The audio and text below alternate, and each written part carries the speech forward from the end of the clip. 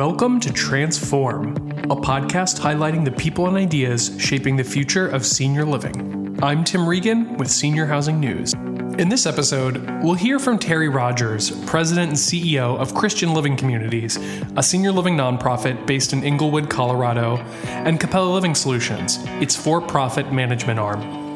Rogers updated us on the progress of the Perennial Consortium, a new operator-owned Medicare Advantage network slated to launch in 2021 that Christian Living Communities is participating in.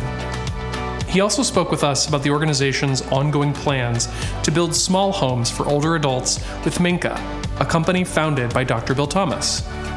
Before we hear that interview, we'd like to thank our podcast sponsor today, Point Click Care. They know financial health is important for your success and want to help you reach your goals. Visit www.pointclickcare.com to learn how they can help you achieve financial success. And now, my interview with Terry Rogers, President and CEO of Christian Living Communities and Capella Living Solutions. Terry Rogers, thanks for joining me on the podcast today. We're in a new decade. It's 2020. So I'm curious, what are your priorities for the year ahead? Yeah, thanks, Tim. Good to be with you. I am just so excited. It is a new decade. It kind of feels different than just a happy new year. I've been reflecting a little bit on my time in senior living, and I actually started in the year 2000. So just finished my 20th year or entering it. So really exciting for me. So I think both professionally and personally, it's just going to be a great year, and I hope a great decade. From priorities, my wife and I have decided she's a busy traveling physician, and obviously I'm in a busy career spot here at Christian Living Communities. So we have decided we're going to spend the next couple of years really trying to do a better work-life balance. So we're going to be working on our well-being as well as the well-being of our careers. So a lot to do, a lot of exciting things, I think, in store in the next year and the next few years. A better work-life balance, that's something that many of us, I think, in this industry could be better at. Absolutely. We could, and we should, I think. Yeah. I wanted to talk about market fundamentals and occupancy for a moment, just really dive into this. In the latest occupancy report from NIC, it was mentioned that 2019, in hindsight, could prove to be an inflection point for assisted living occupancy. So with that idea in mind, do you think that we are starting to see a lessening of some of these headwinds that have been dragging down occupancy for the past few years? I do believe some of the drag will lift in many of the markets over the next couple of years. I do think some markets are still oversaturated, though, with all the growth we've seen in the last few years. And I think regardless of whether you're in a saturated market or not, we're still all faced with a very strong competitive environment in the near term. I don't know if you've seen it yet, Tim, but NIC just released their latest white paper by Beth Mason and Standish on looking into the future, how much seniors housing will be needed. And I just reviewed that this week. And their conclusion, it seems to me, in reading their research, is that at current penetration rates, the inventory will need to start picking up around 2023. So I hope that means kind of the last part of the next 5-year period, we'll start seeing much lessening those tight occupancy rates and gets a little easier. So using their research, that's what I'm hoping for. Yeah, and I did see that report. It was really interesting. So I'm glad that you mentioned it.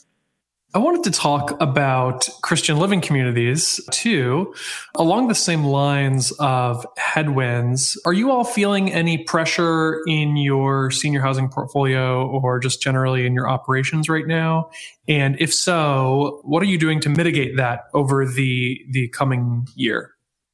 Yeah, I think we have two pressures. One is workforce, and everyone has that. And then the other is occupancy, and just as we were just speaking about in the assisted living area, in some markets, particularly and Texas, just very competitive in markets we're in there.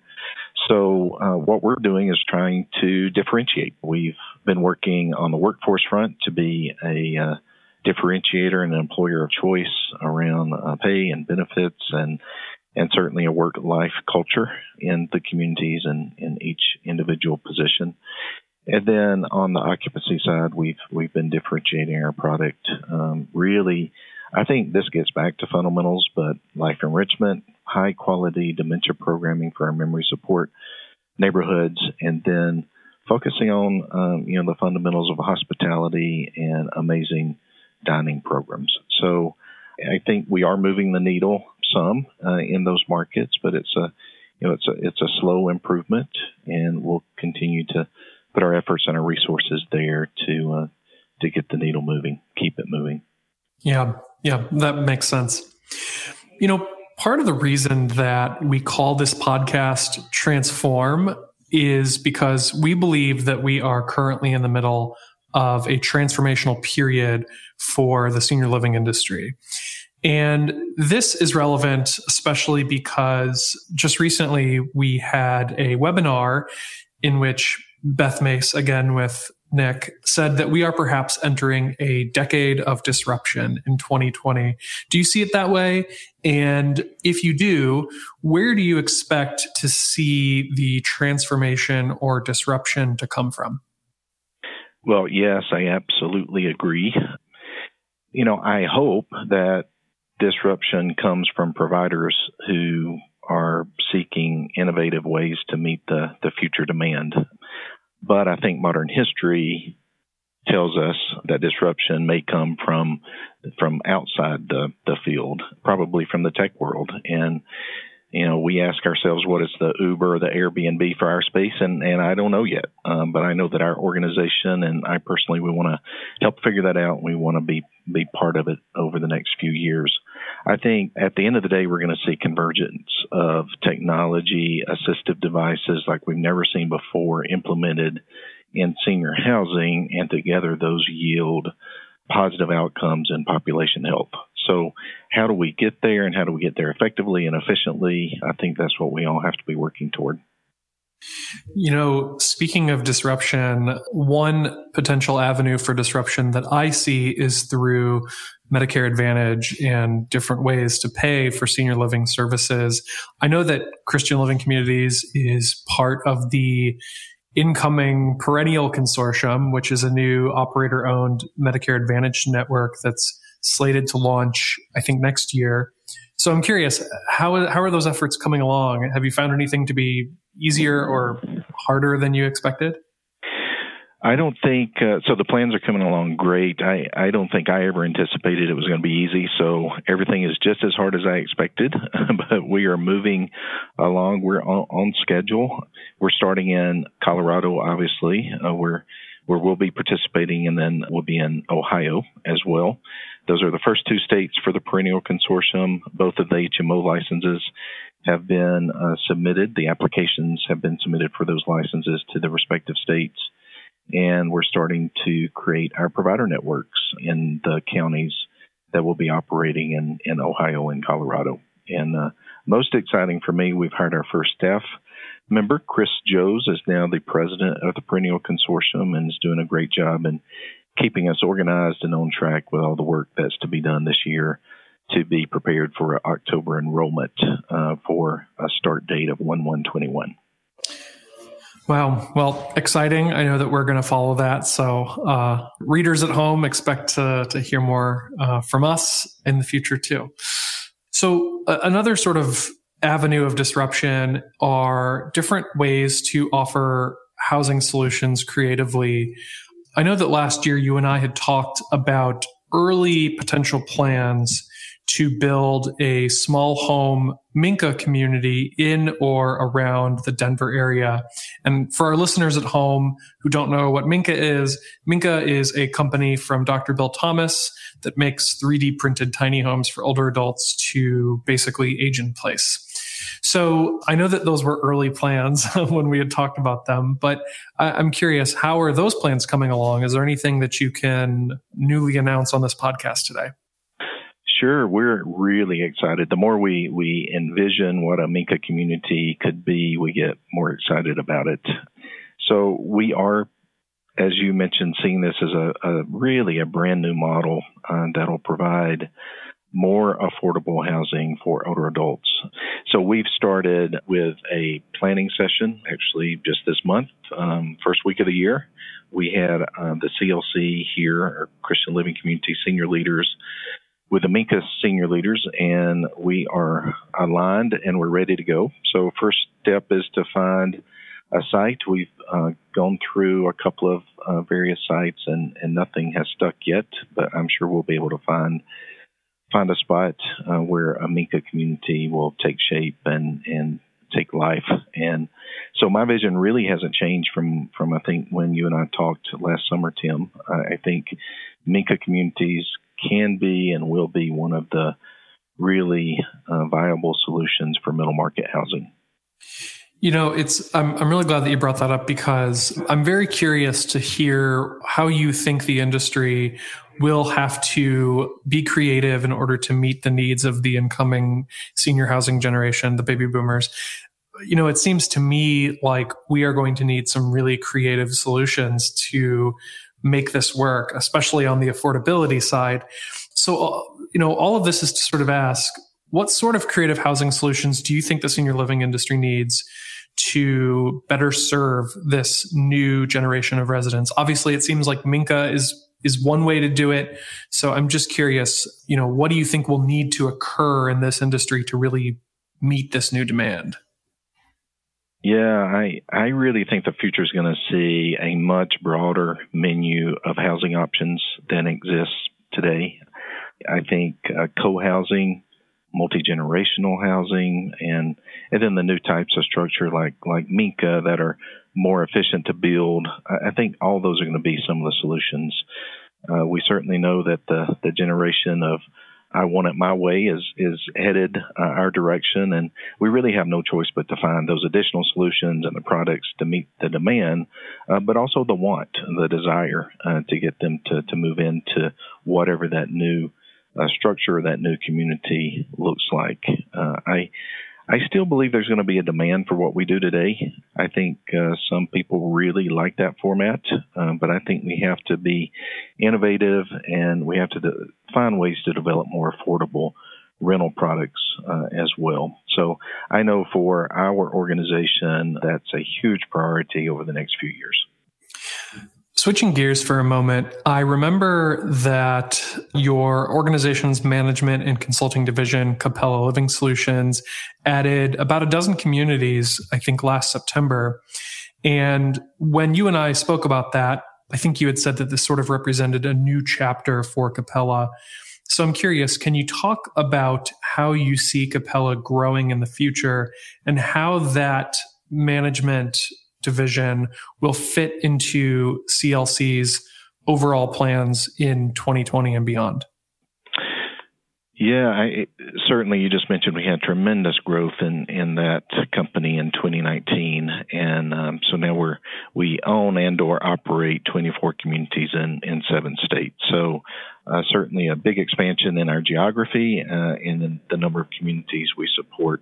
We're taking the first part of 2020 to really focus on the existing communities that we've added over the last couple of years. We want to ensure that we have strong operating results, that our programs are there and running well, and then that our management teams are cohesive and running like a well-oiled machine. So we're spending the first part of this year doing that. We anticipate continuing growth. We're still engaged in some business development activities there for that company and have a couple other things in the pipeline already. So we really think this is a great benefit to our overall parent not-for-profit. So Capella Management Services are obviously a for-profit company that's owned by our not-for-profit parent company. So those proceeds and the staffing and all the scalability that we learn through Capella does nothing but help and invigorate our owned operations. So I think what we'll see in the future is growth in both portfolios, both what we manage and then what we own as well. I wanted to also switch gears again and talk about competition, especially between, I'm glad that you mentioned the for-profit, not-for-profit distinction that exists within Capella versus CLC. I'm curious though, so we recently spoke with Human Goods CEO John Cochran, who described being horrified and irritated by nonprofits' lack of risk-taking and scale building against for-profit competition. So what are your thoughts on how not-for-profit providers can better compete with for-profit providers? And what are some ways in which CLC is able to prepare itself to better compete with those for-profits out there? I think John and I see this kind of in the same light. I'm pretty sure he's not horrified and irritated at CLC. We're certainly playing in the game. You know, when I think about it, our field was really started and it was built largely by not-for-profits. And of course, with Sunrise and the Clausens and the for-profits came in and really helped redefine what it could be and made it better. I think we as not-for-profits, we do exist for the public good. I believe we almost have a mandate to help determine now what's next in the field, to continue to take measured risk, to find ways to partner, and find ways to scale. And most of our Capella partners for our management services are for-profit companies, and I see a future where we can all work together. And there's really no reason not-for-profits can't be as innovative as for-profits. I think when it comes to scale, capital is obviously one factor that can influence that scalability. And that's why I think we'll continue to see the aggregation of not-for-profit organizations. I know our organization is open to those affiliation opportunities with other not-for-profits, but also we're not afraid to enter into some of the for-profit businesses as well, just to remain competitive and to stay in our game. That duality has always been sort of interesting to me. And it's interesting that you say that basically there's a way to sort of blend the best of both worlds, if you will. Yeah, I think if I could just add, the exciting thing to me on the Perennial Consortium is that we have both not-for-profits and for-profit senior living organizations who are coming together with the same goals, same objectives, same mission. They're all doing amazing work in the communities with the older adults that they're serving. So I think the Perennial Consortium is going to be another experiment of how we can blend those for-profit and not-for-profit organizational goals. I wanted to also look far into the future if we could. So let's imagine that in 10 years, you and I are back and we're doing this podcast again. Transform has lasted a decade, longer than a decade. It's 2030 now.